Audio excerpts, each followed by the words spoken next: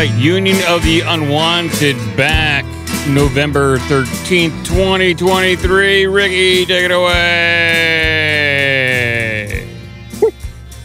What's up, guys? Another Union of the Unwanted. We attempt to live stream these every other Monday on Rockfin, and then you can find the video and audio versions of these episodes on just about all the major platforms. So it's on Odyssey also for free. I know some people complain about the premium thing, but the audio is also available for free everywhere on Spotify, Apple, wherever, iTunes, wherever you listen to your audio podcast. So definitely check that out. And then also we have a link tree. You'll find that in the show description. It'll have links to all our social media accounts, our personal websites, all that type of stuff. So definitely check that out. If you want to get merch, you can also get merch there. And today we have some, we're going to have probably some mix of new guests and familiar guests, like most of these episodes. But we want to talk about a little bit about the geopolitical stuff that's going on in the world. A lot of shows are doing, opinionated episodes on the Middle East, on Russia, Ukraine, all that type of stuff. And because this show is always so unique with perspectives and people from all aspects of the world and all different point of views and backgrounds, I thought it'd be great to do what we do best, and that's kind of brainstorm, throw out perspectives and opinions and bounce them off one another and get a true open discussion, because a lot of these debates that we've been seeing have been, hey, I defend one team, you defend the other team, and that's it. And it's not really people trying to understand each other's perspectives and try to get a better understanding of what's really going on in the world. So with that said, I don't know if anybody wants to kind of give me their two cents. Okay, Charlie. I'll jump in just really quick, because the way that the timing of this lined up, Ricky, it was kind of synchronistic with my conversation with Makia Freeman, who was just on, and I guess apparently just dropped off. I was gonna talk him in, because his episode of Macroaggressions just went out yesterday, and it was one of those, when you have one of those interviews with somebody and while you're in the middle of it, you're like, holy shit, this dude is just dropping humongous information packets for everyone to, in a very reasonable, rational way. And when we sort of talked about why we wanted this show to, why we wanted to focus on this topic, I thought I gotta have Makia come in and talk about it, because he was just so, he just made so much sense of such a really polarizing and energized topic that's getting people fired or getting people defunded, or colleges, or it's been crazy. And when he reconnects, then I'll introduce him back in. But that Charlie, from that conversation, what did you take from it? Did it affect your perspective or opinion on maybe the Israel-Palestine conversation? Well, what it did was we were talking about the really unfortunate parallels between where we are right now and the lead up to World War I, with these seemingly small little skirmishes that have legally binding mutual defense agreements with other nations. And then one fight turns into a gang fight. You know what I mean? And it legally.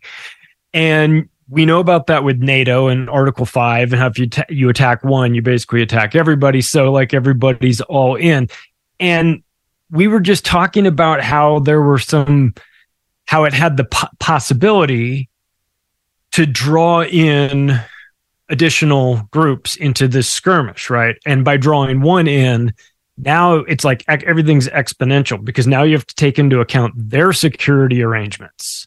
Who's loyal to them? This new group that, Hezbollah comes in, So it's he just kind of laid it out in a way that I thought made a lot of sense, and saying all right, no, and this is how, unfortunately, this is how World War I started off, was with, it's Serbia and Austria, right? And they get into and then next thing you know, it's everybody's in. And of course, it should go without saying, the bankers are a common denominator too. I mean, come on, that's an obvious thread here as well. But just the way these mutual defense agreements played in, it's just setting it up for the dominoes to kind of connect and take out draw in a huge group.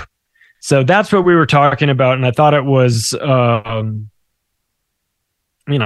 just something to consider, that and I'm not trying to speak World War III into existence by saying that it's got a lot of similarities to the beginning of World War I, but I'm just pointing out that things happen quickly, right? And sometimes they happen legally. And what a shitty way to go to war, right? Because you legally have to. I mean, as if war's bad enough, you have to make it legally binding. Oh, it's so fucking disgusting just on its face. And Makia, are you there? I'm sorry, because I was trying to introduce you in, and you dropped out. And the reason, thanks, Charlie. I'm glad Makia's in Hawaii, and we're glad to have you for the first time here, because I was just telling them that you and I had like a really reasonable conversation about what was going on in the Middle East, and how we were pointing out some of the similarities of how World War I kicked off because of these mutual defense agreements, and how the current atmosphere presents similar problems, and what we thought might, I don't know, maybe how we should view that. Yeah, absolutely. All these entanglements, all these foreign alliances are very dangerous, because a little skirmish, a tiny little fight can suddenly erupt into a regional war or even a world war. And we've seen Iran grow closer and closer to Russia and China, and it's looking really dangerous now. I mean, since we spoke, Charlie, the battle's only increased. Hezbollah is attacking Israel, and Israel's attacking Hezbollah, and there's still a real potential for other countries to get involved. I mean, the U.S. has moved a lot of important ships there, submarines, even carrier groups. They've struck Syria. I mean, there's a lot going on there right now. It's a powder keg. Steve? Oh, I was just nodding in agreement. I mean, I saw just this morning that the U.S. had engaged in airstrikes in Syria again. We're seeing a lot of both sidesing coming out of the mouth of Erdogan right now. Turkey's been recently putting pressure on the U.S. to talk to Israel and be like, hey, you know how you're conducting a genocide in front of God and the rest of the world on live TV? You know how you turn Twitter into a 24/7 snuff film? Could you back off a little bit on that? People are starting to notice. It's one of those things where if Russia really decides to sneeze, and let's be honest, I think we're all well aware that Russia really hasn't engaged with the full force of their military in Ukraine. They've got a lot of reserves. They've got a lot of troops that have already been stationed in the region and in Eastern Africa for a very long time. These are people who, I think you were talking on your conversation with Makia, the agreements that Russia has not just with Iran, but with Syria as well, longstanding, where they've actually been able to bark down Israel on a number of occasions, although that has not stopped Israel from conducting illegal airstrike after illegal airstrike all over Syria. Because maybe there's a Hezbollah convoy, so we had to blow up a lot. But what I find fascinating is the forcing of everyone who isn't actively engaged in the conflict to pick a side, and that you're either, it's the exact, you guys were talking about this. We've been talking about it since the beginning, since they came out and said October 7th is 9/11, but for Israel. Or Joe Biden said October 7th was 15 9/11s. And then they said a million D. Yeah. And then they said Hamas equals ISIS. Oh, yeah. Well, you're telling me that that's a Western intelligence-backed organization that is working in concert to help achieve, further the at least the Great Reset goals. Yeah, I can shut up for a minute though. But you guys had a fascinating. Seriously, if you're listening right now, you didn't listen to the conversation Charlie and Makia had. Very, very, very informative, insightful. It was a good one. I agree, man. While we were recording it, I was like, damn, this is gonna, I think, explain things in a way that the Western media is skewed. We only get like, we're the good guys. They've struck our U.S. bases. It's like, and where are these U.S. bases? Well, they're in Syria. Are they allowed to be in Syria? Well, no, we're stealing all their oil. But I mean, they attacked us. Well, it's like, well, of course they fucking attacked you. Why wouldn't they attack you? What the hell are you doing in Syria? We're not allowed to talk about this. So, I mean, again, it's like what the mainstream corporate horror media does is they frame it in such a way that you have no context. You're not even allowed to point out the fact that the U.S. bases that are being attacked are in fucking Syria, which makes all the difference in the story. It's the story. Yeah, it's just so biased. I mean, well, the powerful interests that control Israel have made a point of controlling the Western governments and the media, and so it takes a lot of effort to get an unbiased perspective on things. But I really, if there's one or two key things I think people need to understand about this whole thing is to look at this incident that happened on October 7th and ask the key questions. And one of the key questions is, how on earth did a small country that is incredibly technologically advanced, that sells software programs and surveillance technology and all of this stuff to the rest of the world, that has like super duper high tech along the fence all around its border, how on earth did they not see this coming? Did they not know it was coming? And did they not respond for 7 hours? So who had the power to give a stand-down order that allowed Palestinians to infiltrate? I mean, with things like tractors and hang gliders, and to just do what they wanted to do for hours and hours and hours, and there was no response for 6 to 7 hours. That is absolutely unthinkable, and Israeli people, former soldiers, former intelligence workers, have said as much. I mean, listen to what Efred Fenixon said about it. Listen to what other Israeli commanders have said. It just could not have happened unless it was orchestrated to happen, and it is exactly like 9/11 and other false flag operations. They don't just happen out of thin air. You don't just get this kind of lapse of a security response unless it's deliberately calculated and designed to do that. So, I mean, it's a very obvious point once you see it, but yet there's still so much of the world that is not even questioning this. It's just going along like, oh yeah, Hamas did this, okay, so Israel's got to respond. And then another key point to consider is the atrocity propaganda. So often what happens is people can come out with wild untruths and exaggerations, and then it turns out later, well, okay, that was completely false and there was no evidence for it. But people don't really follow the story up. Whatever gets reported in the spur of the moment when people are in a emotionally reactive mood kind of gets imprinted in their brains, right? And they don't really always come back and go, well, wait a minute, was that true?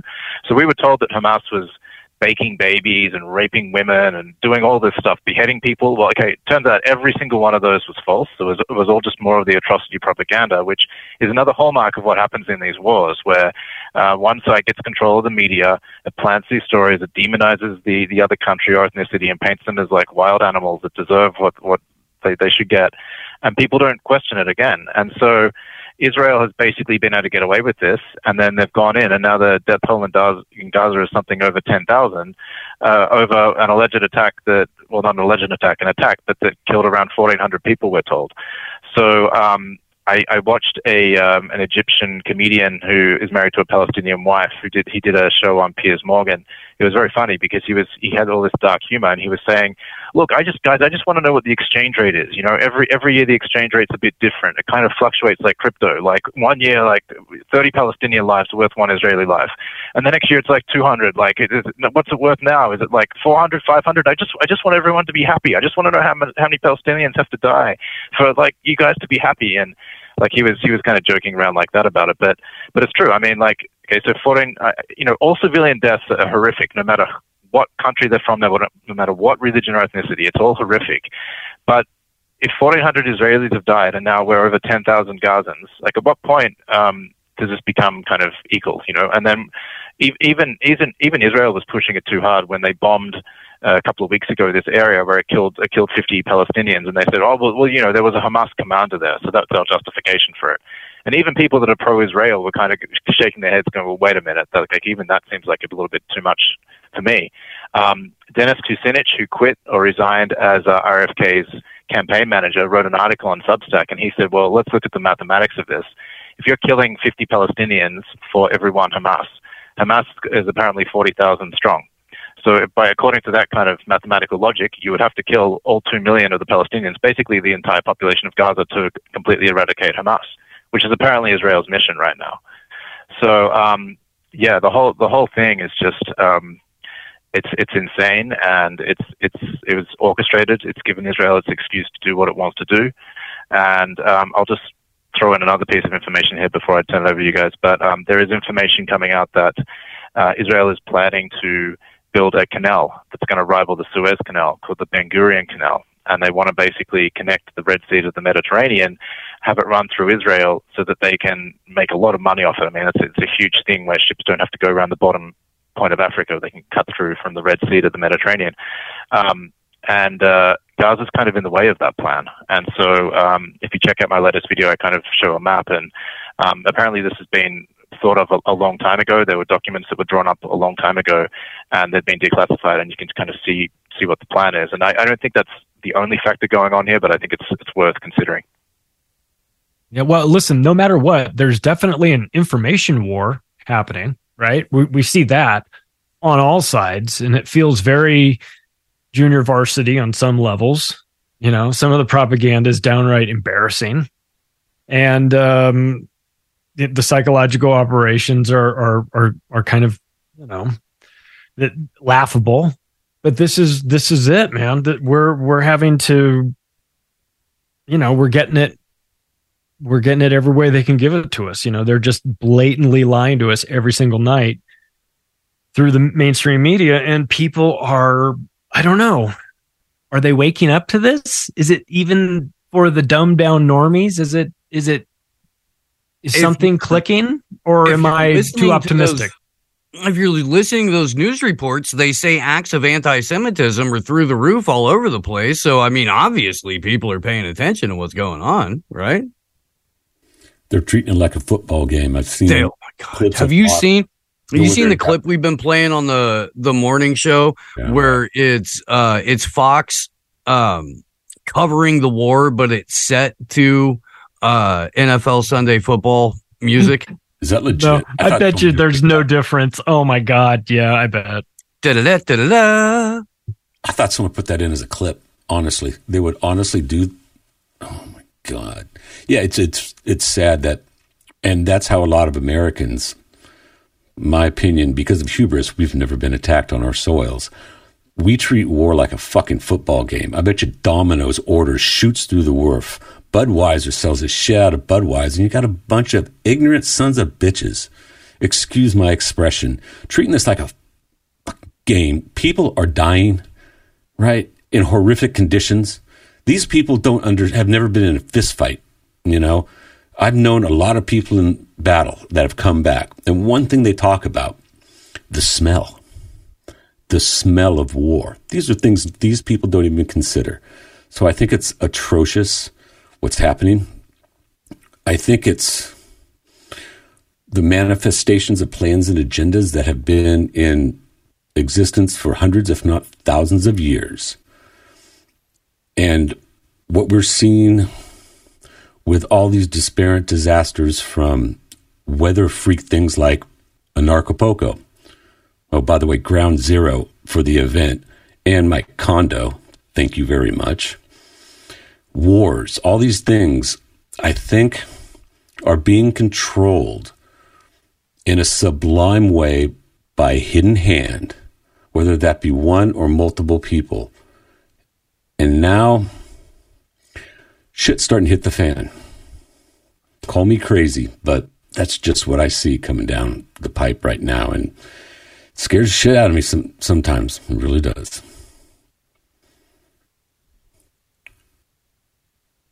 We all hesitated to jump in because we're being too polite. Oh, no. Sorry. I was wondering, God, did I just like bum everybody out, put them to sleep? No. But no, I'm sure a lot of you guys have seen a lot of this, like the debates. And actually, Piers Morgan, I give him some credit. He's had people on both sides of the argument, and he seems to maybe even care about giving equal, opportunities to both sides of the argument. He's had people like Loki on and Jank, even though Jank's horrendous, and he's also had people on the other side, so he has had people on both sides. But I do see, like, it to me, it seems a little concerning when a lot of the argument is like, who's worse, and it's like, oh, well, to me, it's like, I don't know, does that counterproductive, even having that specific discussion? It wasn't even a part of the conversation until your Theodore Herzl fucking death cult went and formed a political party, got involved in a real estate deal in the Mediterranean. The people lived next to each other for thousands of years.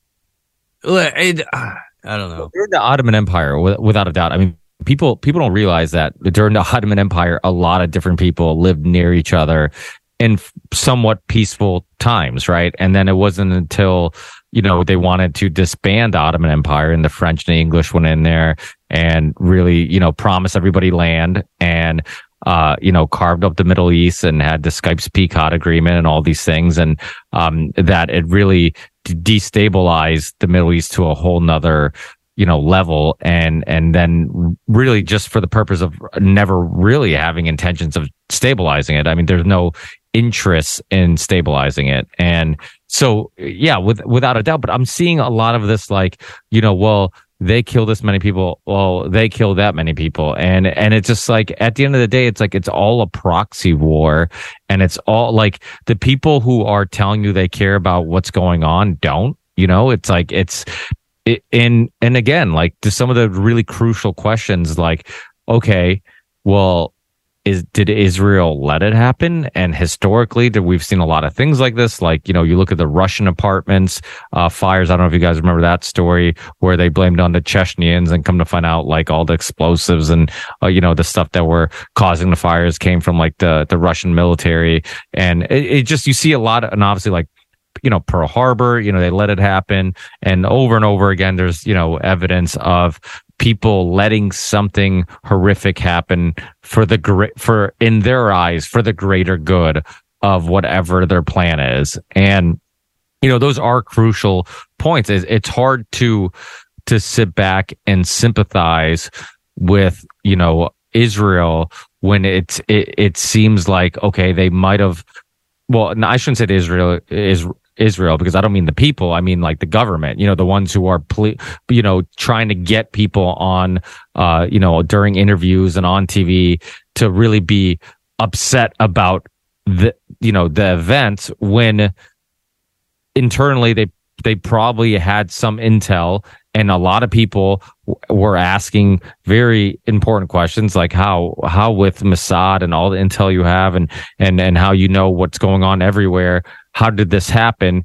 And yet they want to kind of bypass that conversation and say, hey, let's forget about how it happened. Let's just focus on what the next step is. And the next step is revenge, and to me, that's concerning. But, I mean, what do you guys think about this debate? I mean, is there two sides of this? I mean, how are you, when you see these back and forths and whatnot, how are you taking it in? And, how much of it is actually a valid argument, and how much of it's just propaganda, for a greater purpose?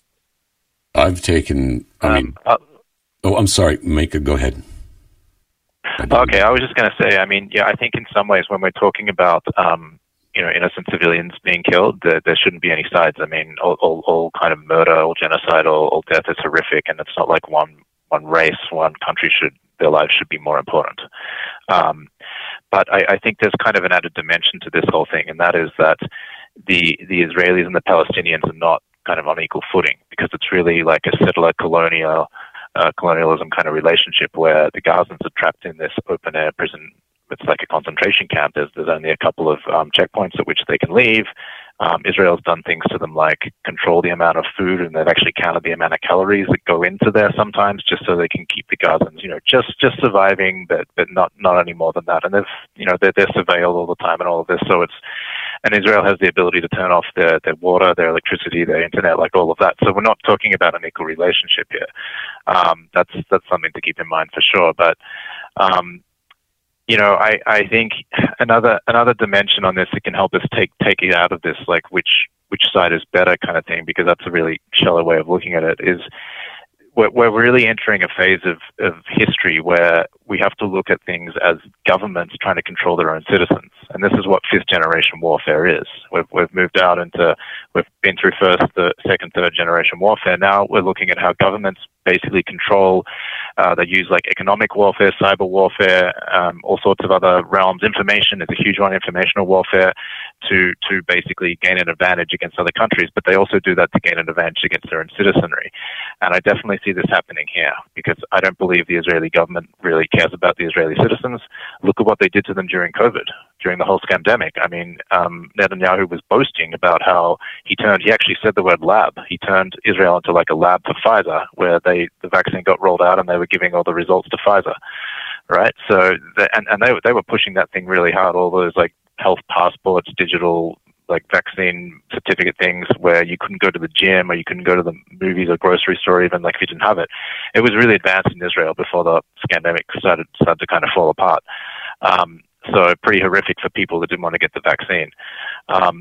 So I don't believe that Israel really cares about its own citizens. And there were reports that came out by Max Blumenthal in the Grey Zone and other areas where he looked at what happened on October 7th, and we found that there were actually Israeli IDF forces that were firing on their own citizens. And some of the people that were captured by Hamas said as much as well. So we don't even know about this alleged 1,300 or 1,400 people that got killed. We don't know how many were even killed by Hamas and how many were killed by Israel themselves to make it look like it was horrific and, to kind of give themselves more justification to invade Gaza. And then on the other hand, like I also look at Hamas and I wonder how can Hamas be really representing its citizens? Because it's going along with this thing. Like I don't know to what degree it's controlled, but it's obviously some form of controlled opposition. It goes into Israel and it launches its attack. What does it think is going to happen? I mean, look at what Israel normally does. Does it think Israel is just going to turn a blind eye to this? No, of course they're not. So Hamas must have known that Israel is going to strike back with all sorts of fury. And how does that help the Palestinians? I mean, now, like all the Palestinian civilians are like living in even more terror, and Israel's like flying over, dropping leaflets saying, "Hey, if you're a Palestinian civilian, you better move to the south because we're going in for the north. We're going into Gaza City." So, like, how does this possibly serve the average Palestinian what Hamas did? So I don't really see either side really representing their citizens, and I'm seeing this again in the West with what the government's doing to their own citizens. So I kind of see that we're moving into a phase of history where it's really not about countries so much. It's about citizens in all countries having a lot more in common with each other than with their governments. Peace, you've been patiently waiting. Do you want to put in your 2 cents? Well, yeah, everyone's offered a lot of really wonderful stuff so far, and so far as the clusterfuck situation we're in, how genocidal it is, and how it was very much a deliberate concoction at the behest of governments, not just in the short term, but going back for a very long time. I mean, when you understand the First World War, it was cooked into being at the behest of the Anglo-American establishment in order to crush Germany, to redraw the map via the Treaty of Versailles, which itself was just a 20-year rearmament building up to the Second World War, funded into existence by Wall Street, with a lot of different occultist and esoteric underpinnings to it, to kind of bastardize belief systems that were promising on behalf of the betterment of the species prior to that kind of emergence. An example of that is like what is now called the swastika used to be called the heart of Buddha. So anytime you go into war, you taint through association and you sort of paint with blood, and that's what we always march into, and it's very much by design. And that's what we're looking at right now, because you can look at a country like Israel. I mean, it's a saying that everyone's dabbling in more and more because of the colonial and organized crime roots of it, as well as the Rothschilds helping to bring that country into being, is that it's a country so fake they had to name it Israel just to get you to believe in it. And that's because it's kind of just been dumped on the map in a horrific way. I mean, if people take exception to that, they were offered Uganda. They were offered a number of different places under colonialism where they could try and find a home, but they wanted that one in particular because it's a part of a holy war dynamic. Now, what that means is that that's a powder keg that's been set into place in order to erupt later on. And that's what we're looking at right now. And that's what's been brooding in the Middle East. You can look at the creation of the Muslim Brotherhood and religious fanaticism, the House of Saud being appointed through the divine right of kings. In other words, they just found the most bloodthirsty fuck-up warlords they possibly could, told them that they were kings as long as they continued to behead anyone who wanted to keep oil from MI6. So if you get into that and then you go even further back, it just becomes a bunch of shit where it's just the passing of war crime to war crime to war crime until eventually it just becomes a fucking drumbeat that we've all been beaten around with so long that it's the only thing we know how to live under. And like Makaya was saying, it really is just governments controlling their people. So at this point in history, the only thing anyone can actually do that's reasonable is to stop listening to anything your governments say or do, because they are evil and they have turned against you. And at the exact same time as all this shit that I just laid down, every single government on earth is looking for a proxy war to distract from the fact that it's just murdered its own population via the COVID injection. So the last thing they want is people to catch wise to that shit. They need a lot of things blowing up to distract from it. That's my you asked, Ricky. Now,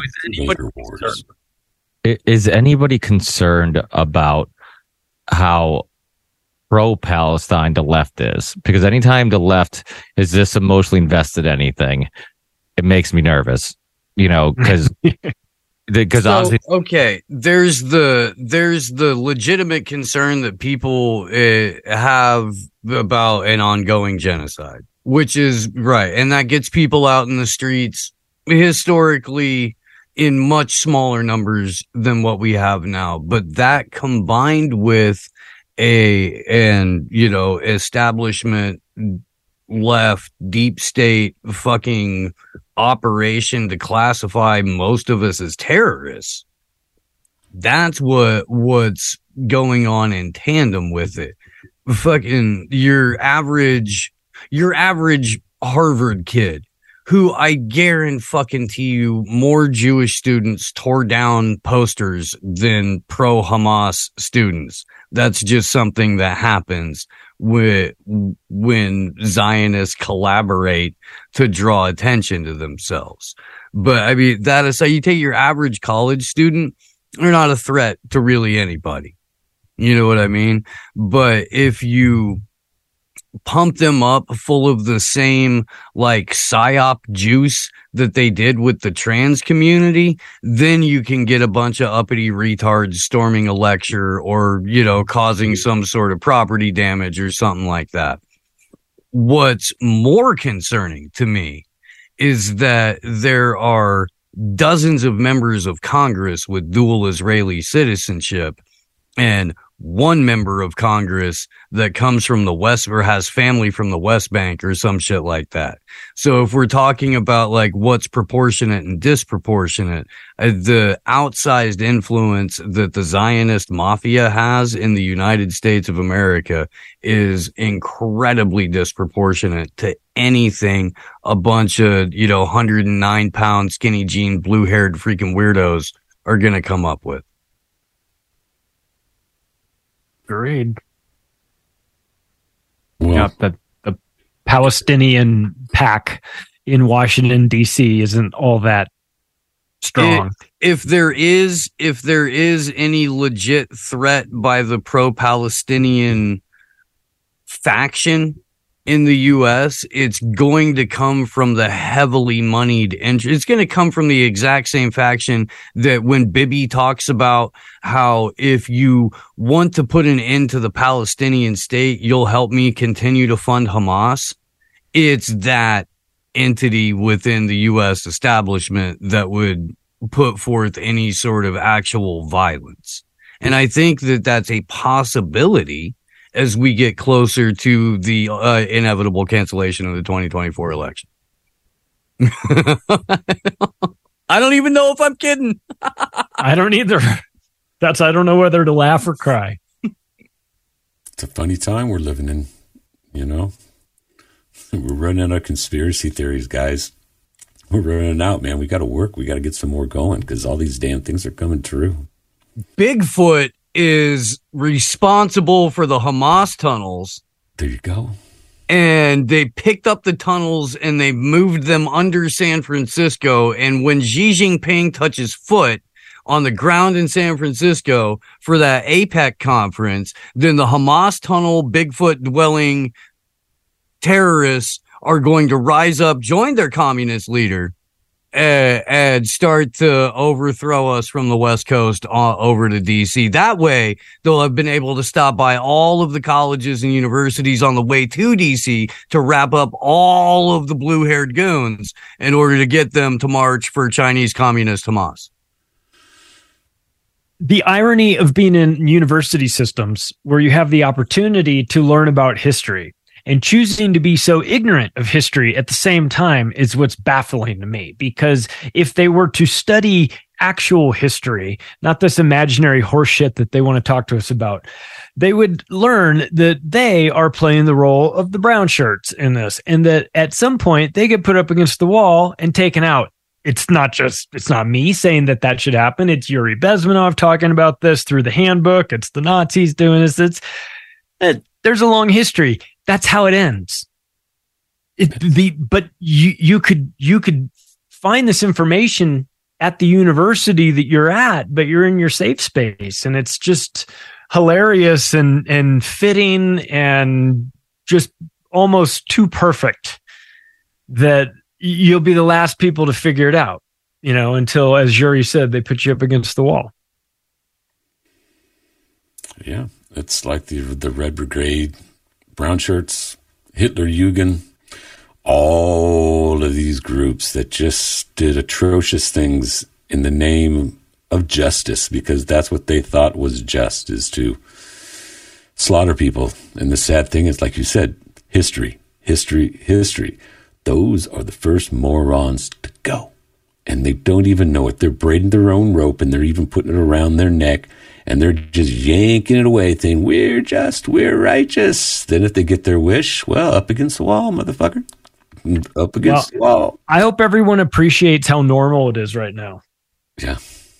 Because I don't know that this is necessarily guaranteed. As Steve kind of jokingly said, like, you know, no elections. If there's no elections, there's a big fucking reason why there's no elections, right? And that big reason is probably extra scary, right? Because that's usually what works. Now, I don't know what it is. I'm not going to theorize, but I mean, you know, it'll be something, right? So, like, wrap up your, you know, get your shit organized, right? Yeah. While you can. Trust me, the laws probably exist on a national emergency level to where they can just do it legally, say no elections because national emergency, we're under war, whatever it is. Oh, we got a new strain of COVID, guys. And I'm sure. Signed that treaty with the WHO. So, you know, it's not our fault. Mistakes were made, like you say, Charlie. Mistakes were made. Yeah. Blame the WHO for everybody dropping dead like flies. If mistakes were made were an organization, it would be the WHO. It would.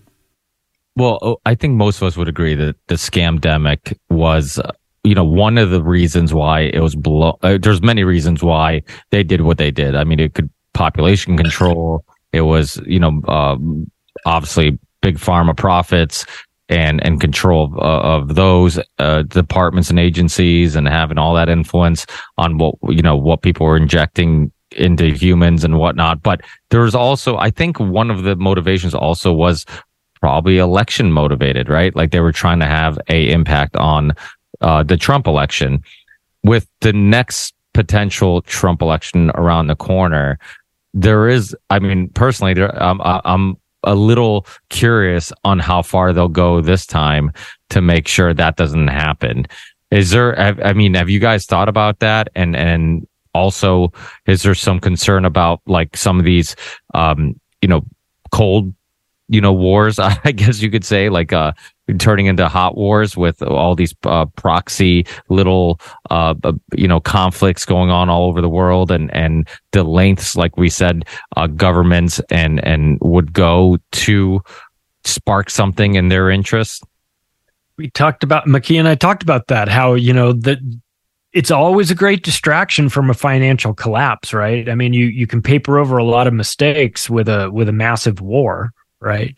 Get to generate a new economy based off of it, get to paper over a lot of, the impending commercial real estate collapse, the BRICS currencies chipping away at the petrodollar reserve currency, all these things, all of a sudden, if there's a war, it's like it takes the focus off of that, right?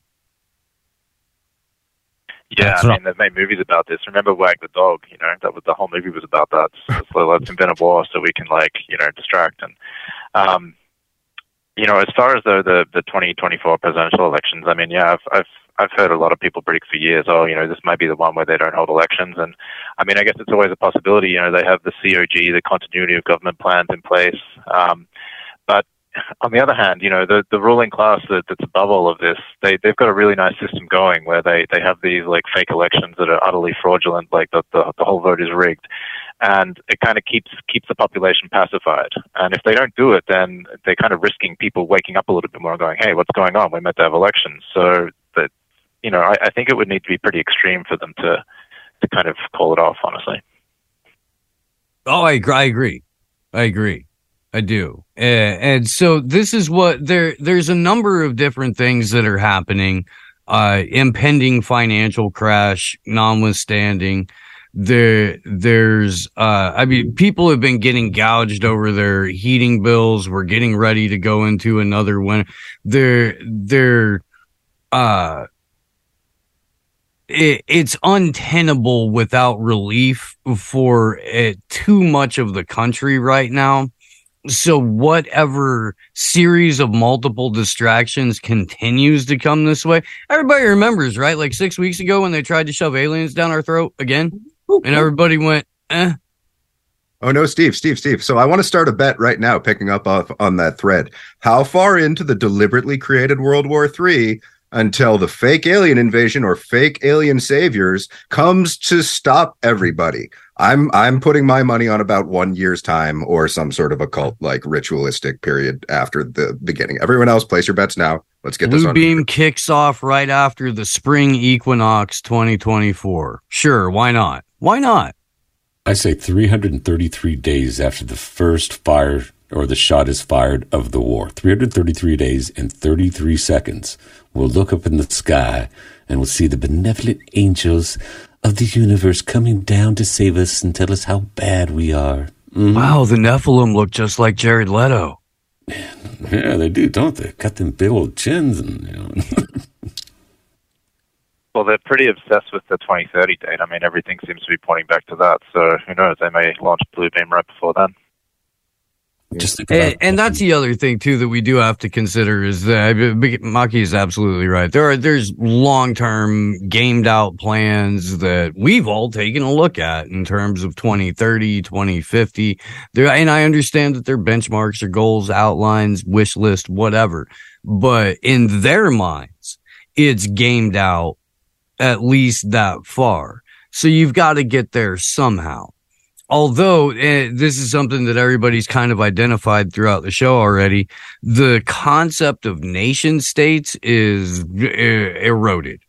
And this is something that we've said on Slow News Day for years. Until you get your head around the fact that nation states exist in people's heads right now is just a final measure of distraction. Before you tell them that, oh no, it really is. It's a global economy. It's we're all stakeholders. We're all in it together in this one world that we govern, but it's, Steve, it's not world government. It's world governance. Better. Right. Steve, there'll be no more wars.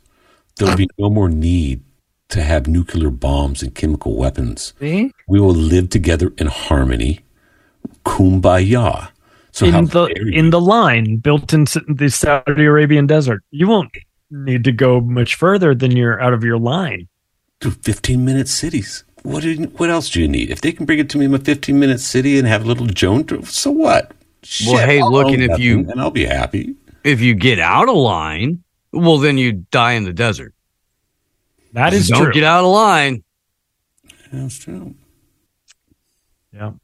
Well, yeah, Charlie, I like what you said about history there, because I mean, so much of it does come back to history. If we just understand what has really happened, even in just the last 100 years, let alone the last 2,000, we can see it just plays itself out again and again and again. And I'm reminded of, say, the Roman Republic. Like, they tried to have this republic for a couple of 100 years maybe, but it kept, there kept being these really strong generals that tried to overtake it by force and turn it into a dictatorship, until finally, like, the whole thing just collapsed. And then the first emperor was basically like, "Hey, I'm gonna bring you peace. Let's forget this whole republic idea.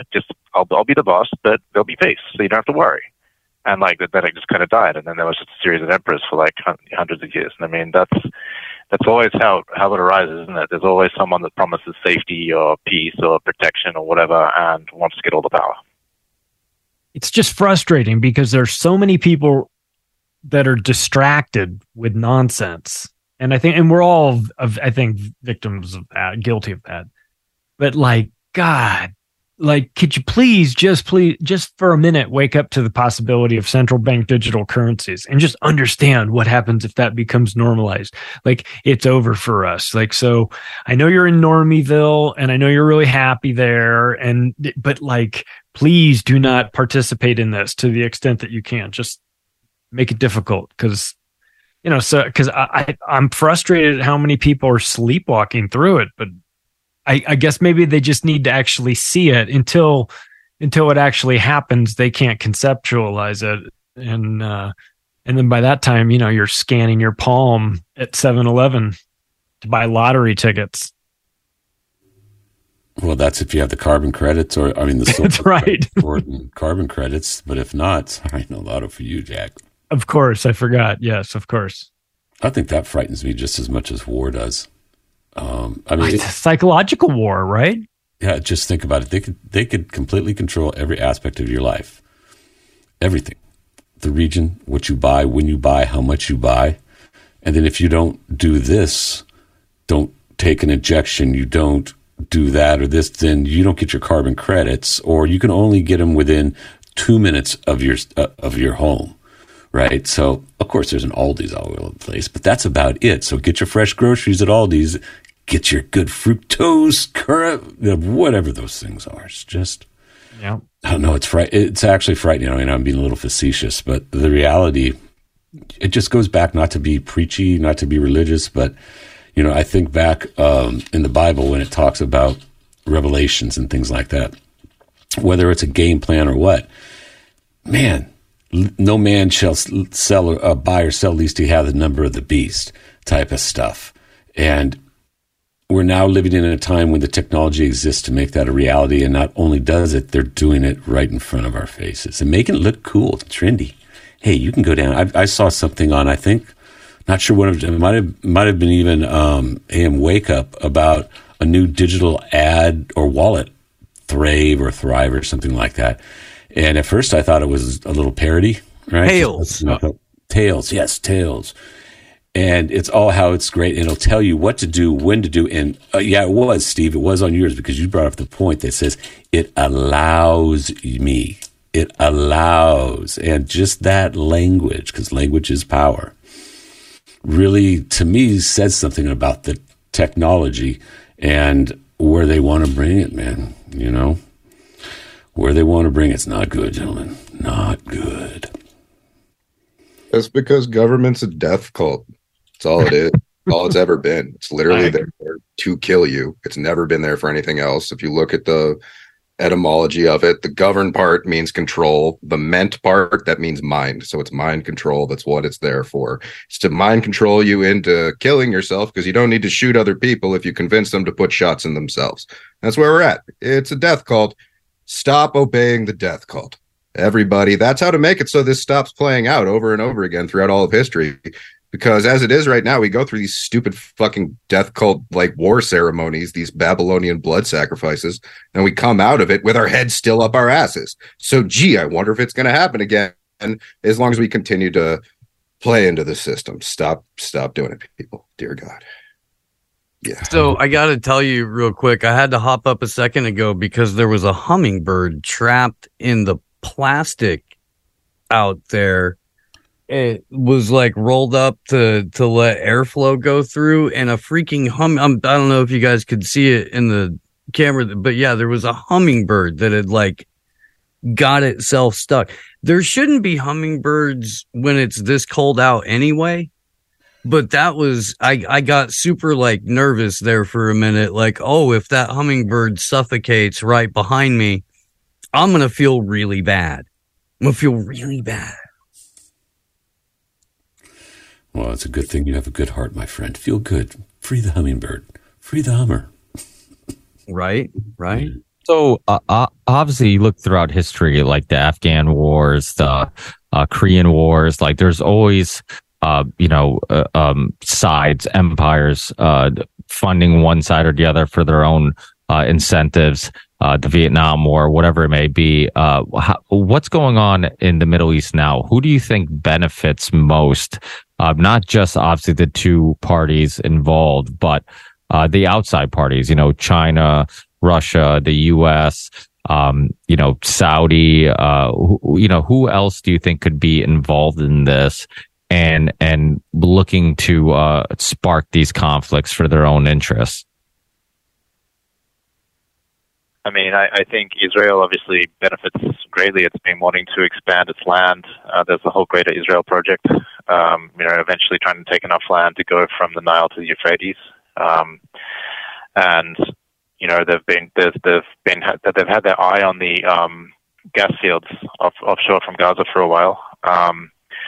So to me, I don't really see any of the other countries in the area benefiting from this. I mean, it's just another conflict that could erupt into a regional war, and that's a scary prospect. But for Israel, it's what they've been wanting. They've been wanting the excuse to kind of go into Gaza and invade it even more, and now they have the justification. So, but I mean, on a bigger level, someone mentioned earlier in this that the Rothschild connection to Israel. So the Rothschilds obviously one of the most powerful New World Order families, and they're the ones that set up Israel. Right? When you go way back and look at like 1897 and the Zionist Convention and all of that, and then getting the British to kind of do the Balfour Declaration, promising them the land, and like all of this. So they've had their hand in the creation of it all the way through, and so it's just part of a grander plan. That's what we're seeing playing out. Part of a huge plan that's centuries long, maybe even thousands of years long, to kind of bring all these countries together into conflict and then meld them together into a world government. Can't wait. Sounds like fun. Well, because that's the thing, right? There's no possibility of anybody ever being able to suggest anything as remotely ridiculous as a two-state solution after this, right? And Israel, the entire time that they've been occupying Palestine, has said that they would like to drive the Palestinians into the sea. So they're trying, I mean, we've all seen the maps of what Palestine was prior to 1947 and what it's become as occupied Palestine under a Zionist death cult. So the idea that there could ever be anything like a two-state solution when there's whatever's left of Gaza, all, 5 miles by 25 miles of it, and then the West Bank, where they've been at will just raining down terror for the last 75 years. How does this end? Like what? Like where? This can't. Continue. This is the strangulation, right? Here's the thing. Stupid alien invasion. Like, put your bets down, Charlie. But that's how this ends. They're this bad of writers. I wish I was fucking joking. I mean, look, the ideal outcome is the complete dissolution of the state of Israel. I mean, but what if it becomes common knowledge to every Israeli that they let it happen? Well, it's got to be common knowledge in Israel right now. It's got to be. The Israeli press has been talking about it. Egypt can't shut up about it. The Jordanians know. The Lebanese know. The Syrians know. Everybody fucking knows. Benjamin Netanyahu was on his ass out the door. They had to jump behind the scenes during COVID to help orchestrate that shit and make some money. But he was ducking an ethics investigation on the way. He gets back into office. He goes, okay, we're going to reform the judicial system so that I can never get in trouble again. And there were fucking people in the streets for months over this. Yeah. And then all of the sudden, on the 50th anniversary of the Ramadan, we control the height of the flame. Yeah. We control the height of the flame. That's what Bibi said. Yeah, I mean, obviously, he's a particularly egregious example of corruption, isn't he? I mean, he's just unbelievable. But I think kind of what you were asking earlier, Charlie, how does this end? I see, amidst all of this, horrible stuff we've been talking about, I do see some positive signs, and that's when the citizens of certain countries, especially from there, like when Jews, and Israelis and Arabs get together and they're like, we're not going to fight, we're not going to hate each other, regardless of what our governments say, we're not going to do it. And there I have seen things like that happen where there's certain like Jews and Arabs that get together in certain towns and they're like, we're just going to sit together and eat together like normal people. And we're going to forget all this political stuff. We're just humans at the end of the day. Or when it happens in other countries as well. And that's what such a simple act sometimes, but it gives me real heart to see people aren't buying into all these like fake, boxes and divisions that they've been like programmed to do. That's when it really ends, when people start standing together and go, no, we're not going to hate. We're not going to like fall for this. Or when I see Israeli mothers go, you know what, my son just got killed by Hamas, but I don't want revenge. I just want this to stop. I'm not going to hate anyone. I'm not going to call for any revenge. Let's just stop it. And or when Palestinian mothers go, you know what, my child just got killed, but I have more in common with like the Israeli mother who lost her son than like my own government. So stuff like that, when people start to realize the connection that we all have, that's when it ends. Humanity wins. That's how it ends, with humanity, with people just saying, we're done with this stuff. You don't represent us anymore. Fuck you. We're dissolving our allegiance to this government, this horse shit. And we're just going to be human beings. And I'm not going to hate this person just because you tell me to. Then what? Well, then what do they do? Like, right? So they are in power because we allow them to be in power. And one of the reasons why they justify their existence is through constant fear, right? So the minute you show them a blatant false flag to the general public, it's like showing the magician's trick, right? Like, it doesn't work anymore. You can't go back to that trick ever again. So the people are aware now. So I wonder if ever there was a time for humanity to kind of come together, when you look at this and you go, they wanted this to happen. They made it happen so that they could do what they wanted to do, which was destroy your place. You know what I mean? Once the light bulb goes on, you go, oh my God. Like, is the world just going to turn on them? Is that possible? I don't think so. I feel like most people in the U.S. know that the government probably let 9/11 happen or had some hand in it or had, and I don't mistakes were made, Ricky. Well, you know what's crazy? It's like, remember when the 28 pages were redacted and then it came out and then it's like, oh, the Saudis, our allies, had a hand. And it's like not even disputed. You can't even argue it. It's obvious. By the way, Obama made it absolutely impossible for families to even sue the Saudis and after this. And it's like, you expect an uproar. Like, look, the facade of this whole thing is now unraveled. And now it's obvious that the U.S. didn't go to Iraq because of September 11th. The U.S. didn't get involved in Afghanistan because of September 11th. They didn't go after bin Laden, allegedly because of September 11th. It was all a facade. They got money, their allies had their hand in this, and they never once pointed any spotlight on the Saudis. If anything, they've deflected attention off the Saudis this whole time, knowingly. And so many times these things unravel, and you think like there's going to be this uproar of anger, and there isn't. It's just like they understand that people have horrendous long-term memories, or they've created a world of children with ADD, and if you can, like we keep saying, as long as they stay distracted, they'll move on to the next thing, and they'll completely forget that they were lied to, and that people who are coming back from Iraq and Afghanistan with PTSD and lost limbs and some people who don't come back and the families are crying. The government that lied about the weapons of mass destruction and lied about who was funding the terrorists, and lied about if they did or did not have intel about this possibly happening, just shrug their shoulders and go, oops, my bad, we'll do better next time. And it's like, and they move on and they don't care. And so again, like it's one of these things that I wish people could unite, and be anti-war together, because it is like one of those few topics and subjects that, you get libertarians like Scott Horton, who is super passionate about it, and Dave Smith, and you also get, lefties, like Abby Martins and others who are super passionate about this. And it's like, you would think we could unite over this, but even like in this conflict, they've done such a good job of divide and conquer that now you have like, the left completely, being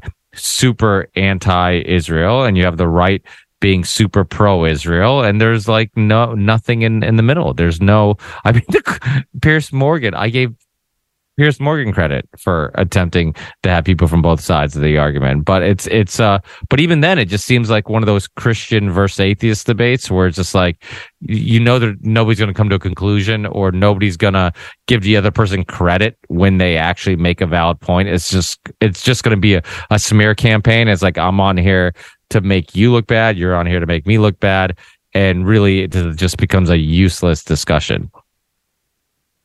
That's a really good way of putting it. Because in the pre-existing paradigm, it is a useless discussion. It's literally just pitting people against one another so that all they do is look out for their own ego, their own vested interest in a nation state. And your earlier point, even if the indictment of Saudi Arabia's involvement in 9/11 did come out, it's still a limited hangout. So it's one of those things where it isn't ultimately going to get to the root of it.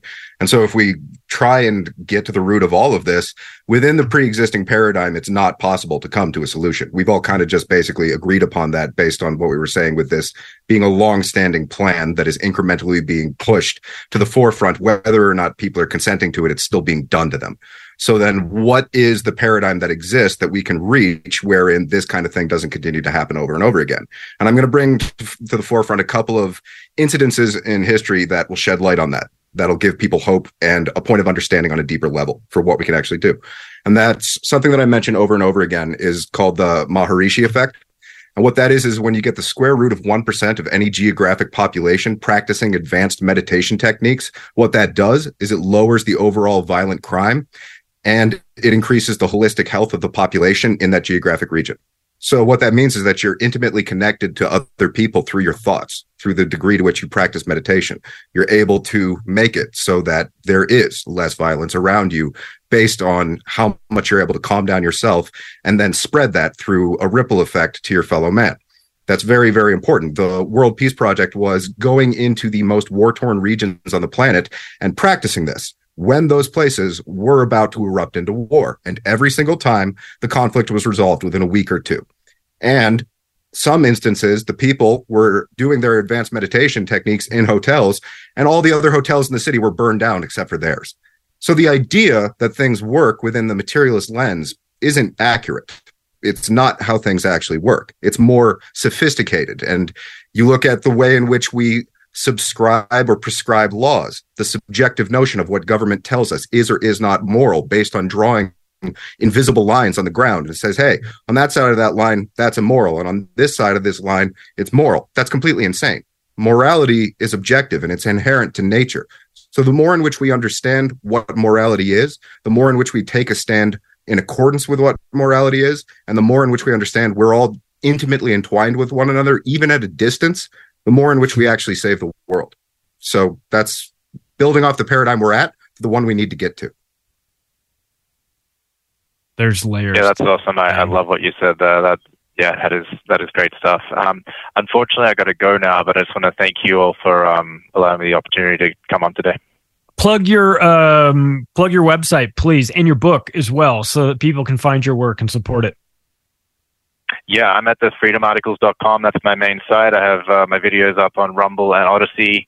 And then I released my huge book, Break Your Chain, 750 pages, where I go into like all of this stuff, all the background of these geopolitics of wars, global government, and offer solutions along the lines of what Teese was just saying, where we have to raise our consciousness. If we're looking at really the ultimate solutions, there's different solutions we can do to like resist tyranny and that kind of thing. But it's got to come down to us raising our consciousness and putting out, creating the kind of communities and worlds we want with all, but also just like in our hearts, like how we kind of act and allowing that to radiate out to the rest of the world. Like it's got to come from that. So totally on board with you, Teese. Thanks for sharing that. So my book's Break Your Chains. It's available on Amazon as an ebook or paperback. Thanks for coming. We appreciate you, and I appreciate you coming on Macroaggressions. That was a really hardcore conversation. I'm glad we had it. Thanks so much. Yeah, cool. Yeah, let's do it again. All right. Be well. Thanks. Thank you. Thanks for joining us. Ricky, have you been getting into this a lot on your show, this topic? No, it's funny because I've been so busy with just life stuff, just in my personal life, that it's just I have a conversation I have with I don't know if you guys know who he is. His name's Pasta, but real nice guy. I don't trust him. He's Italian, and but he was on the show recently. Obviously, I love Pasta, but he was on recently, and it's funny because I always say that, and then people are like, "You married an Italian?" I'm like, "Yeah, I keep my enemies close." But yeah, I had him on, and I recorded it like 2 weeks ago, I believe, and I hopefully can get it released in the next 24 hours. I'm really close to finally doing the editing and whatever, and get the intro done and get all that stuff. But yeah, I got into it mostly because I just wanted to talk about it, but I found myself still being kind of like a spectator, because it's like these topics, there's a lot to them, and there's a lot of layers, and I'm always very hesitant because I grew up, being like, I talked with Pasta about, like, Low Key was one of my favorite rappers growing up, and his perspective on the world was, one that I subscribed to, and especially what's going on in the Middle East. Abby Martin, I mean, I used to wake up and go to work every day, and I had a tablet that I used to play Breaking the Set on every morning before I went to work, and just kind of catch up on what was going on, and while I was getting my coffee and getting things ready for work. And I really liked hearing their perspectives and that point of view, and it seemed like a suppressed perspective and point of view. And then, but then there's always a concern about, like, okay, have I picked a team?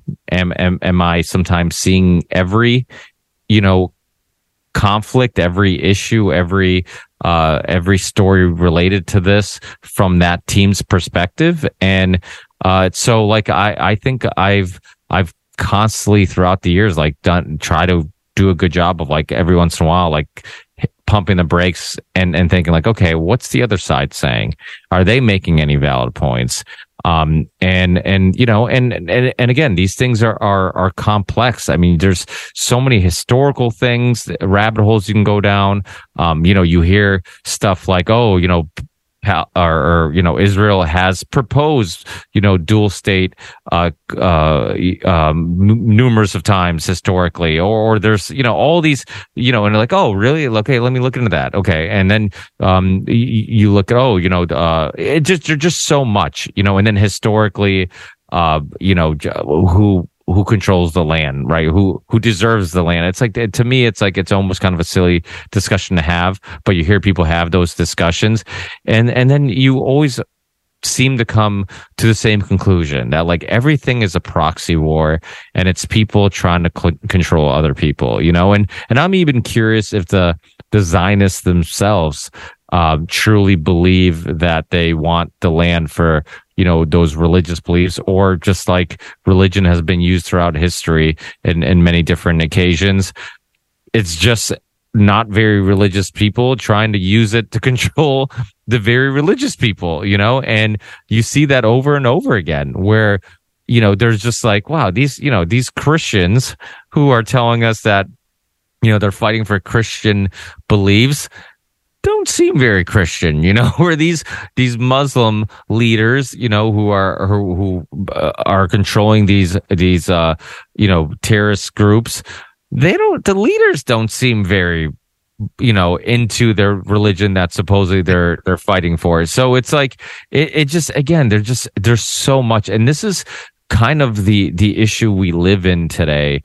And maybe we've always lived in it, but like today, because, in modern times, because we have so much access to information and so many different perspectives and opinions and so many different rabbit holes we can go down, like I almost constantly live in a state of information overload where I'm just like, I don't know what to do with all this. Like, and I'm just being completely honest. I think, I talked to Mel K this afternoon, and I was hoping she was going to come on because I think she would give us maybe a different, or her take, and I wanted to hear her take, and I wanted to get that side of the perspective on. But I feel like both extremes are dangerous. Like you do see the Kanye West who think like all Jews are bad, or at least that's what he's seems to be saying at times. And then you get the like Alex Jones, who talks about New World Order but never talks about any Jewish connection, and it's just like, okay, well, is this just like where's the middle ground? And how do we find that middle ground? And so yeah, I mean, I just feel like sometimes it's just all overwhelming, complex, and confusing. Can I offer some middle, or if not middle ground, at least just what we can definitely prove? And what we can definitely prove is that a political entity has taken the complete and total residency in so much of the population. The political philosophy has that Orthodox Jewish rabbis get raided by the IDF because they speak out against they're the anti-war lefties of their, as far as that go, we would bring it back to what we were talking about earlier. So if that's your minority and your prevailing non-civilian, because the vast majority are not active duty, but former service members, you don't really have a civilian, it's weird, man. It's weird, but it's so pervasive, the political philosophy, that it makes it difficult to have a genuinely theological conversation, if that makes any sense. Well, I think it's a comparison of Judaism and Zionism. And so many of the people conflate the two, but they're actually separate. One's a religious organization, and the other is a political organization with a lot of religion mixed into it. I've asked the same question to every Muslim and every Christian and every Hindu. Where the fuck are you when it comes to speaking out for atrocities, period? Well, they fucking, it's just, If it's not there, then it's not the religion, it's the overriding political philosophy. Well, the problem is that people get caught up in religion and they lose sight of the divine. And historically, religion is one of the most powerful tools for social control throughout history.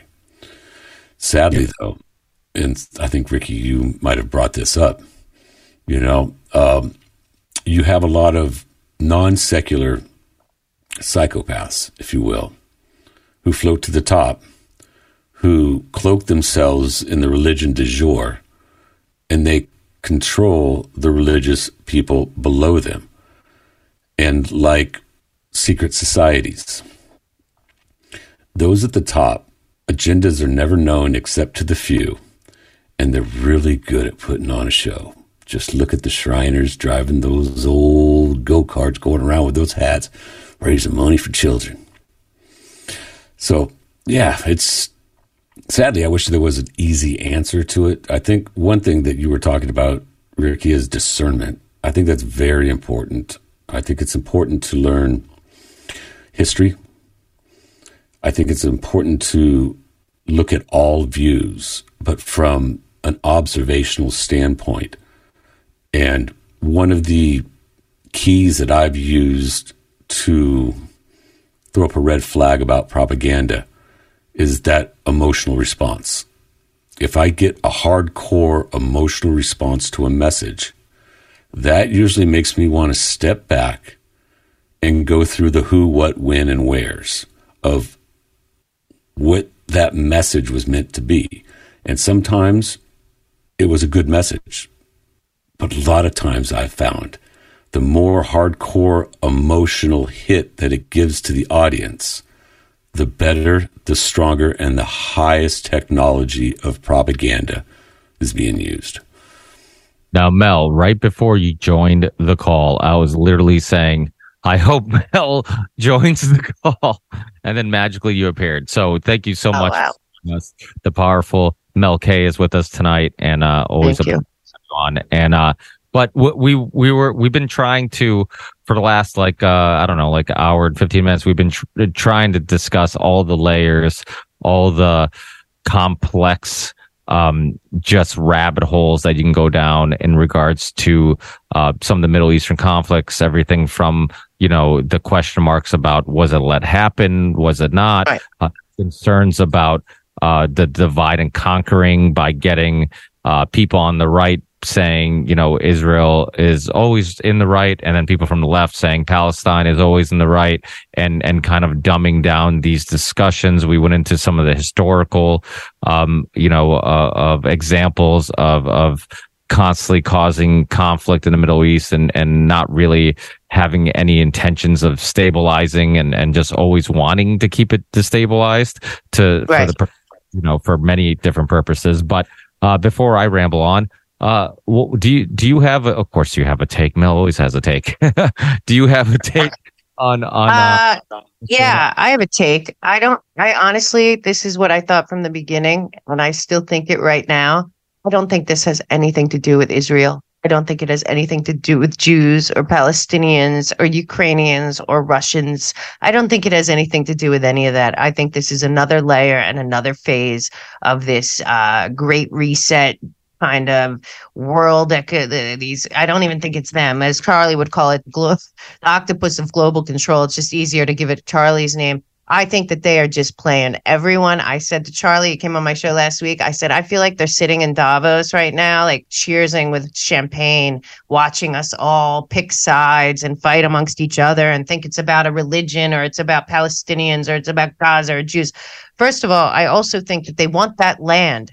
This Belt and Road Initiative, and I keep saying to people, there was that big thing where they're not after Trump, they're after you. I don't think they're after America. I think they're after the world, and America's in the way. And anything that is America needs to be destroyed so that they can move to the next phase without America being in the mix. And one of those big things, I think, especially with the Belt and Road Initiative, if you look at it on the map, I think they want that port right there at Gaza. I think they want that land for the Eurasian continent. If you look at the initial map of the Belt and Road Initiative, which 130 nations signed on to, this isn't just the CCP.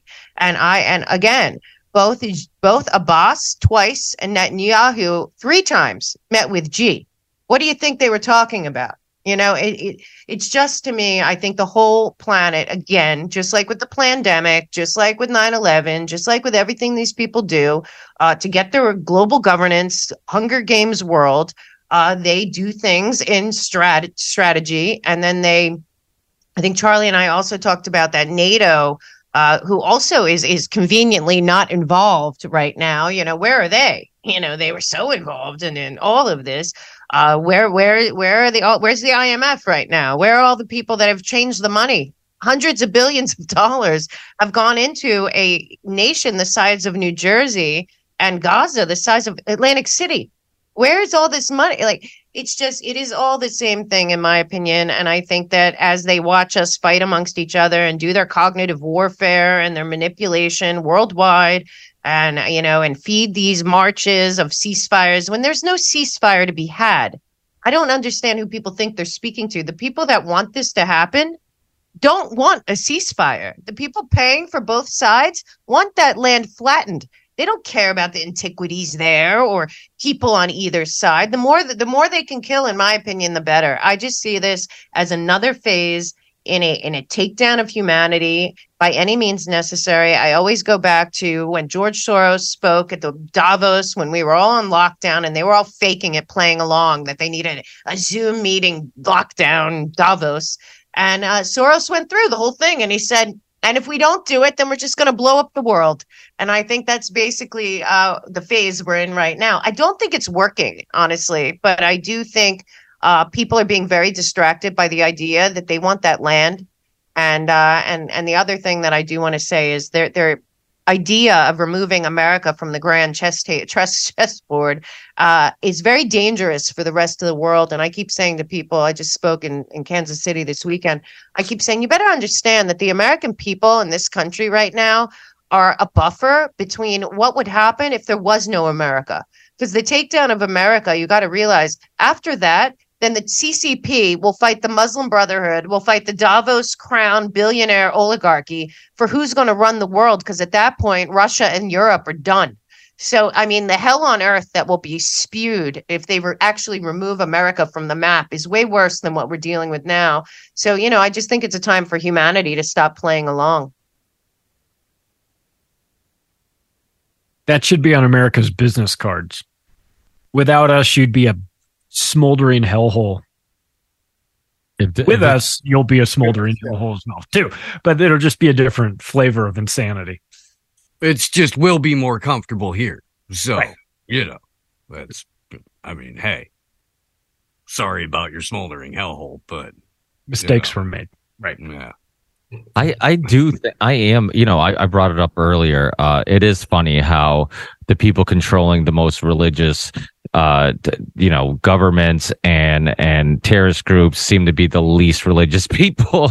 Which again, it's just an example of, like we've been saying, a lot of times most of the time they're just using it to control others, and they have other intentions. But, one other thing I also brought up too is like this concern about, the lengths that we went to, before, or that they went with the scandemic and many other things to prevent Trump from running. And there's, so we were talking a little bit about like what possibly the next election could bring and what type of chaos could, come from it, from preventing Trump from running or whatnot. Do you have any opinions on that? I know you have friends in high places. Are you concerned about, potentially how crazy the next 12 months could be? Well, it's going to be insane. But what I do know is, there's a lot of, it's a lot of stuff that Trump did not know. A lot of the people surrounding Trump, regardless of what you think of him, the man that he is now after the persecution and hell on earth that they put him and his family through, and the man he was before this are very different people in real life, and I have to tell you, he's very aware that a lot of the people that surrounded him are globalists. the truth is that Trump is now aware of what he wasn't before. Had he read some of your books, the different people on this panel, he would have been a lot more aware. But I think that he is also aware that the war on Trump, which isn't Trump really, Trump is surrounded by other people that are, he just was willing to go stand in the front lines, but not fully aware. I don't think he was fully aware of the globalist plan that he was getting in the way of Agenda 2030, in my opinion, is the big game here. He was getting in the way of a very, very orchestrated global governance plan, and that his war is not in America. That the good and bad. That the takedown of Trump was above our country, and it was really more about ending America's sovereignty for this global ideal of these 17 sustainable development goals to which Trump was not really paying attention, as far as I can tell, until he could not see it, until it was impossible to not see that the multinational corporations and the public-private partnership of the World Economic Forum and the UN and all these people that, obviously Charlie lays out really well, that this is an existential threat to everyone. And, and to me, I think that the next presidency, if that comes, it'll be a real quick dismantling of that global hold in America. I think he'll be pulling out from the roots all the way deep to the Rockefellers back to 1912. I think that he'll be pulling that entire global octopus of control, at least the tentacle that surrounds America, out first. I also believe that during the transition phase, because I just had on Victor Avila, who's working on the reversing what happened at the border stuff, and other people. There's people that have been pulled in. They're not Trump people. They're people that are experts in what they do, and they're not all connected. But it is about reversing a lot of this stuff. But the big thing that I think is going to happen is, unopposed to what Mika, I can't believe Brzezinski's kid is actually an authority of some kind of news source in America. But I think the globalist Agenda 2030, because we all know both Bushes, Clinton, Obama, Biden, they're all globalists. They don't give a crap about America. They're post-America. The entire Biden regime is post-America. I think first things first, he's going to tear out the UN and the entire UNESCO, World Health Organization, all of that. I think he realizes that the real threat to America is that. I think he'll also, not him, but other people will also start holding BlackRock and Vanguard and State Street and figure out what the heck happened, how that's possible. So I know it sounds all rosy, but I think that it's he's the biggest threat he poses right now is to the United Nations and the World Economic Forum and their international banking cartel. And I think he fully believes that whatever is going on in America, it can be fixed. It cannot be fixed unless those people are removed from this country. That's a very dangerous enemy to have. That's the type of enemy that gets you killed in broad daylight, right? So yeah. So again, I don't know. I mean, I want, there's the part of people that has the Trump fantasy where he comes around the corner in slow motion with the flamethrower, you know what I mean? And you go, oh yeah, because these scumbags deserve it. But at the same time, it's like, is this just going to be another or you'll be in jail moment, where it sounds good, but it doesn't actually happen? I mean, but I'll tell you, if I had just been through what he has been through in the last couple of years. I mean, you think I'm frustrated? Holy shit. He's got some legitimate complaints about the way he's been treated. I can actually imagine a scenario in which he would want some sort of, maybe he would call it retribution. Probably shouldn't call it retribution, but he fixes, to the government. I can envision a scenario where he tried that, but also like the apparatus knows that. Yeah, well, that's why, Charlie, I think you're right. It's very dangerous, but that's going to be what you hear from him probably going forward. But it's a very dangerous thing. But I have a real problem on the right and with the cult-like hero worship is bad, for this country, for everything. And I mean, there's a lot bad on the left, but there is a whole contingency that thinks like what you're saying, Charlie. Like Trump's it's not really Trump. First of all, Trump is front. There are good people in this country still, I believe, but they're not. Course, yeah. You know, but the truth is there is a whole contingent. You see them fight. They're the people that fight, you know, Trump versus DeSantis. These people, you should be on the same side. What is going on? There's a total dismantling on the entire right. That's very, I mean, listen, there's many people in my world, especially the generals that I talk to, that do not think there's going to be an election at all.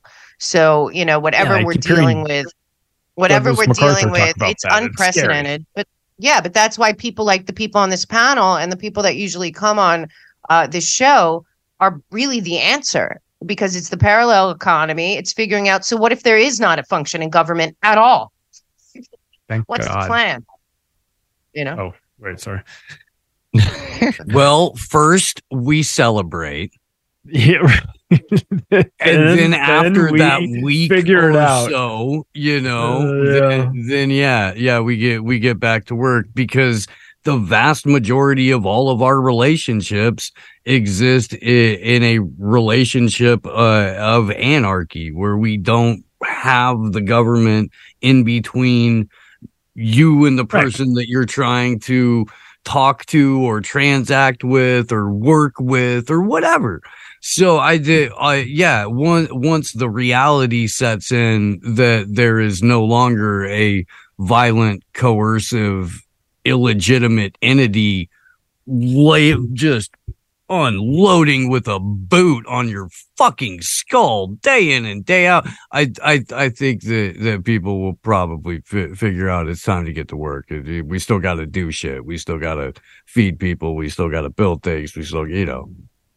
But isn't there also concern of people? Well, you know, one thing that Mel said that's really important is, you know, I do feel like the left and the right, they don't realize they're fighting against the same people. You know, so the left believes, you know, they're anti-war, you know, imperialism, America, you know, expanding the empire. It's so bad. And, you know, look at all the horrors that America's responsible for. And it's like, yeah, you're right. And those are bankers. Those are the military industrial complex. Those are people you're fighting. And then you look at like the right, and they're like, oh, American values and being patriotic, and you're trying to tear that apart. Well, guess what? Those are the same people who are trying to tear that apart also, you know, and again, this always goes back to divide and conquer. And it's like, you know, you're turning people against one another when most of us want the same things. We believe in the same things. We have similar values. I have a employee that works for me, and he's Guatemalan, and you know, he asked me once, because we've had so many conversations about politics and history and whatnot, and he's like, but what are you, a Democrat or Republican? And I'm like, neither. No, I'm like, he's like, oh, because he's like, I was always confused. I'm like, no, what's confusing, what sucks is that most of us, we look for those answers, right? Like you're having a discussion with somebody, and you're constantly thinking to yourself, like, wait, are they leaning left or right? You know, and it's like, it sucks that literally is the world we live in, where everybody is divided into two categories, and all these issues are complex. And it's like, you should never agree. I mean, if you were a critical thinker and a open-minded person, I don't even see how you could agree with either one of these only two options you have all the time. It doesn't even make any sense. You know, it's really a lot of times they're not even, you know, intellectually consistent with their own views. I mean, they contradict themselves all the time to fit in that box because they want to defend their team. And, but like, even with my buddy, I'm like, you know, he's like, oh, I vote Democrat. I'm like, let me guess, because immigration issues. He's like, yeah, but I'm like, but you're Christian. And he's like, yeah. And I'm like, and you believe in family values. This guy doesn't drink. He doesn't believe in premarital sex. I mean, he's a legit Christian. And I'm like, yeah, but you know, the right seems to be more for those values. He's like, yeah, but I'm like, but do you see how like you don't fit in a box? I'm like, these issues are complex. I'm like, you should agree with maybe the left on some issues and the right on other issues. And that's okay. You shouldn't have to pick a team. And what sucks is because they make you pick one of two teams, for somebody like him, there is no team. There's no other alternative option. There's no It could be team non-binary. for anybody. Go ahead, Charlie. It could be non-binary. Yeah, I mean, but no, there's no team for anybody. There's no. You can. I would posit that you could be pro-family unit and anti-bombing the shit out of a foreign country just because a banker told you to at the same time. I would posit that those are two, and I understand that like there are people that do that, but it drives me nuts when people are like, oh, well, you agree with the left on this, or oh, you agree with the right on that. No, somebody from the right is saying out loud a position that I have held and have said out loud for fucking decades. So no, they agree with me on this instance, but you, the individual, have property of your thoughts and what your beliefs are and what you agree with, not a political party, not a corporation, not anybody else. It's yours. So in those situations, that particular political party agrees with you, but lead from that position. Don't assume that you have to fit into a box somewhere or that somebody has to categorize you because you have a fundamental belief that you've held since, whenever. That has nothing to do with a political party in most situations. Yeah, I think this also has something to do with these two disgusting billion-dollar behemoths called Act Blue and Win Red. They are the most disgusting things in the world. Both sides are equally disgusting, greedy. They make billions of dollars a year saying, we're going to win over the other guy. We're going to win over the other guy. I think the entire dynamic of the illusion of choice is solely based on these two entities. And I know a lot of people that want it. And don't forget, you can't vote in primaries, which matter very, very much, primaries, because the people will never know that they had other choices if they can knock you out before the primary. The GOP and RNC, Win Red, is, as far as I can see, even worse at knocking out any new voices, anyone that's going to challenge the status quo. These two organizations should be illegal. They should be dismantled, as I believe that about PACs. I think lobbying should be illegal, but those two, Win Red and Act Blue, are the ones that benefit the most from the two-party system. Well, Win Red is a money laundering operation for American Enterprise Institute and a couple of other fucking think tank fucking conglomerates in the exact same way that Act Blue has least historically been a money laundering operation for the Clinton initiative. At least for at least the last decade or so. Yeah, that they still function is why I believe why we're still even playing the left and right game, because that's how they make money. And believe me, I don't go too much into the left alternative media, but there is some multi-million-dollar right-wing media that really benefit financially off of the constant pointing the finger. I'm sure they're on the left too. I just happen to see 95 to 97% of the independent media. Period. It's all so disgusting. It's just so, and it's all about money. It really doesn't. They don't care that much about this country. They certainly don't care about power to the people. But that's how they make money, pretending that the other guy's the problem. Well, isn't it funny how I've seen some censorship about people who are pro-Palestinian and they happen to be on the left, and I'm just like, where the fuck were you guys mad about censorship when it was on the right? Like, to me, it drives me crazy because it's like something we've been saying the whole time. It's like censorship is never good. And it's just a matter of time before you're the ones who are censored. And that's exactly what they're complaining about now. And it's like, well, isn't this what we're warning you about? Like, you should never be censoring anybody. Let the good ideas, just come up to the surface, and we'll filter out the bad ideas and let everybody's voice be heard. When I was a kid growing up, the PMRC hearings were on TV. Does everybody remember this? The Parents for Musical Rights, whatever, Tipper Gore, all the censorship thing. And that's when I really saw for the first time that like both parties are the exact same party and that they talk out of both sides of their mouths, and they're one of the things that they'll absolutely agree on every time, in addition to where the let's give money for bombs is, let's take away people's ability to say what they want to say in a manner that speaks to them and other people. Yes, it's always been very popular to try and silence people incrementally to the extent that they can. One little addendum to that, Yes. from the bottom of my heart. Fuck you, D. Snyder. Yeah, what a cunt he's turned into, huh? Oh, dude, to go back and watch D. Snyder from the PMRC hearing, dude. You just be fueled with. It'll make you want to go find all of the Aquanet left in the world, pull up to his house in whatever bumfuck hole in Jersey he actually lives in, and just spray it all with a flamethrower right behind you, just at the right moment. You go ahead and then D, and that pile of fucking whatever mangled recycled straw stapled to his skull now is gonna go the way that he should. Wait, but I might be misremembering this. Wasn't he fighting for against the censorship, wasn't he? Yeah, he was anti-censorship and in general had the attitude that you shouldn't trust your government nor anyone associated with your government as a baseline. He wasn't going to take it anymore.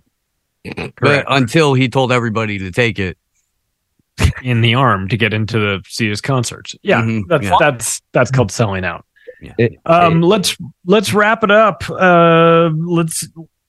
Mel, where are you? Where can people find your work? Where's the Mel K Show being? Thank you again for having me on. It's always fun to chat with you. What do you mean? Thank you for having you on. It's I see you on the schedule. I know it's going to be a great day. So thank you.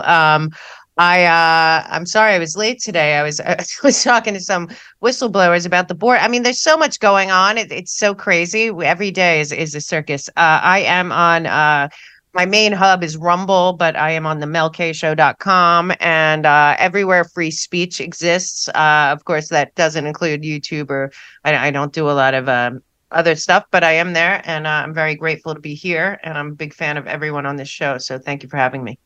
Thanks for coming, Mel. Nature Boy, what's going on? How's Chuck doing? Good as far as I've heard. So it's all good. Thanks everybody for letting me come on here. I always feel honored every time I could sit down and hang out with you guys. I could be found on Twitter at the Real Nature Boy. And I am in pre-production of my very first show called Naughty by Nature with Nature Boy. And naughty is spelled Nauti, like nautical, so it's very fitting. Oh, wow. Fantastic. Yeah, well, Ricky, you were my muse. You were the one that inspired me, my friend. Listen, even if your show sucked, and it definitely will not, and you were just saying gibberish, people might listen just because you have the best voice in radio. Let's be honest. Read off a fucking cookbook. Just do that. I mean, my dude. Yeah. Say today we will just pick page 68 of the Webster Dictionary, and I will read off every word. I'll tell you what. You could set up a whole Patreon at a tier level where you just read shit at people that they send you. You could do that. Your problem is you don't have people in your corner that are successfully exploiting that buttery voice. I'm for hire. Not yet, at least. Well, I will work for money. Yeah, but I will not sell out.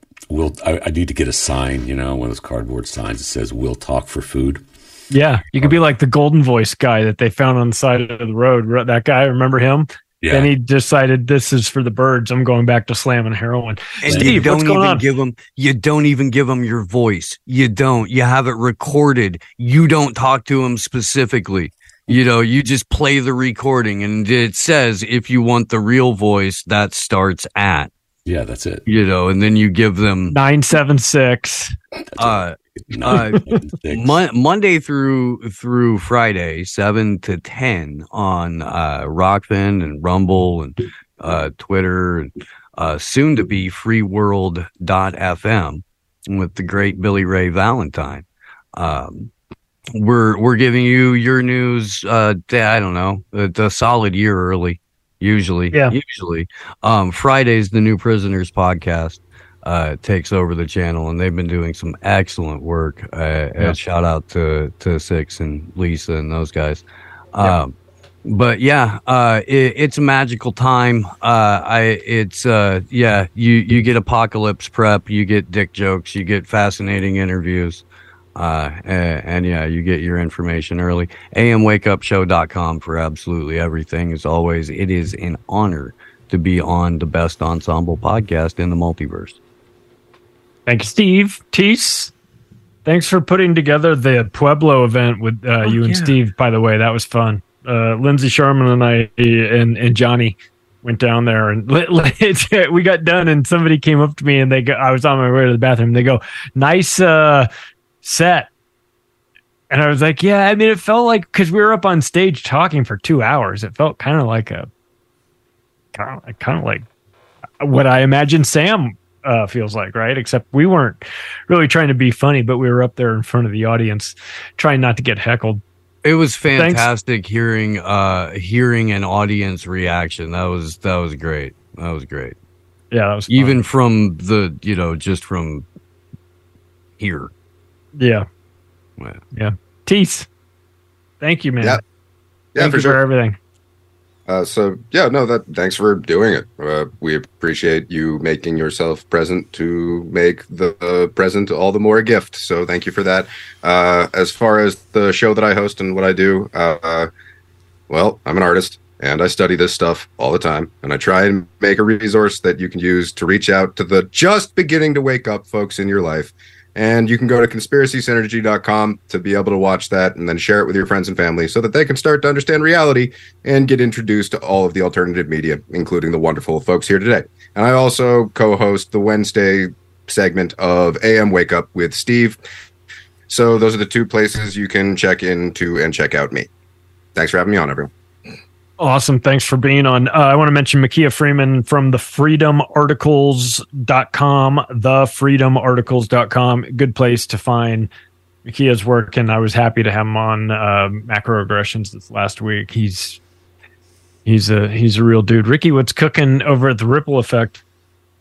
So I actually looking up my schedule just because I'm always like, I don't know what's going on. But Craig, also known as Pasta, was on a week or two ago. I'm going to hopefully release that, like I mentioned earlier in the show, hopefully within the next 24 hours. We talked a lot about current events and historical, stuff and all that stuff. So it's a fun discussion, obviously. And then I had Jack Roth on recently, who he's written a bunch of books, but he came on to talk about the JFK assassination again, obviously with the anniversary around the corner, and went deep into that and the ripple effects of that event and all that stuff. And then actually Tony Merkel is coming on, I think this week. And then I got also Jason from the Free Thought Project coming on. And then also, but two things I did want to mention, because these were two documentaries that were really influential in just my understanding of the Middle East. One is Promises and Betrayals, Britain and the Struggles for the Holy Land. A very good documentary, which I know back in the day used to be able to find on YouTube. I'm sure you still can somewhere. And then also Blood and Oil, the Middle East in World War I. And those are two phenomenal documentaries which will really give you a great background on, the fall of the Ottoman Empire and a lot of the stuff that happened in the Middle East, a lot of the conflicts, and they go pretty deep into everything. And like I said, I'm pretty sure you can find them on YouTube. But yes, it's very important to trace your steps backwards when something happens and find out how did we get here, because history doesn't always repeat, but it typically rhymes. So, and that's not my line. I wish I could give credit. That's too good of a line to be mine. That was somebody's line. But yeah, and again, who are we missing? Everybody. Oh, of course, the OBDM show, the funniest show on earth. Sam and Sam Tripoli, samtripoli.com, tinfoil hat. Go check out Sam's stuff. He couldn't be here tonight, and of course OBDM. Yeah, obdmpod.com or ourbigdumbmouth.com. Check it out for all your Arby's news. Yeah. The less Mike seems excited about plugging his own show, the more people want to go listen. I wish that was true. It's not some kind of reverse psychology. They've set a goal. What is your goal for subscribers? 4 million? 4 million subscribers, yes. 4 million subscribers. So we're going to need you to subscribe. Yeah. I mean, I don't need it. I have nothing to do with it, but I just think it would be funny if you actually did get 4 million subscribers. It would be great. I wouldn't know what to do with it. Yeah. Your have show. to tune in for Alex Jones clips of the week. That was my highlight of my Wednesday. It's the funniest show in the world. I'm telling you. You also have to have like a pretty good sense of humor, I think. That's why Steve, and like Alex Jones, Tease, and Mike's shows are so essential because, like we saw happen in this discussion today, it's effing depressing sometimes, and you need to detach a little bit or add some humor to what's going on.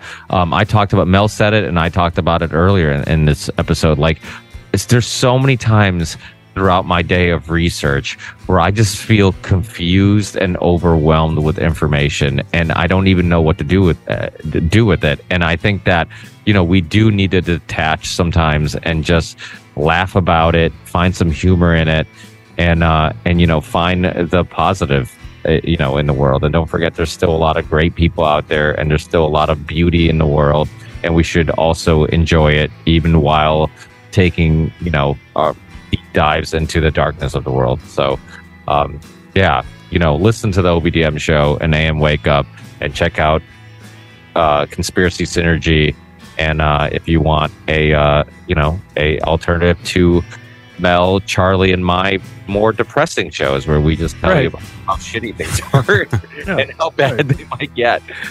Right. Well, thanks everyone. Have a good night. See you guys. Take care. Night, everybody.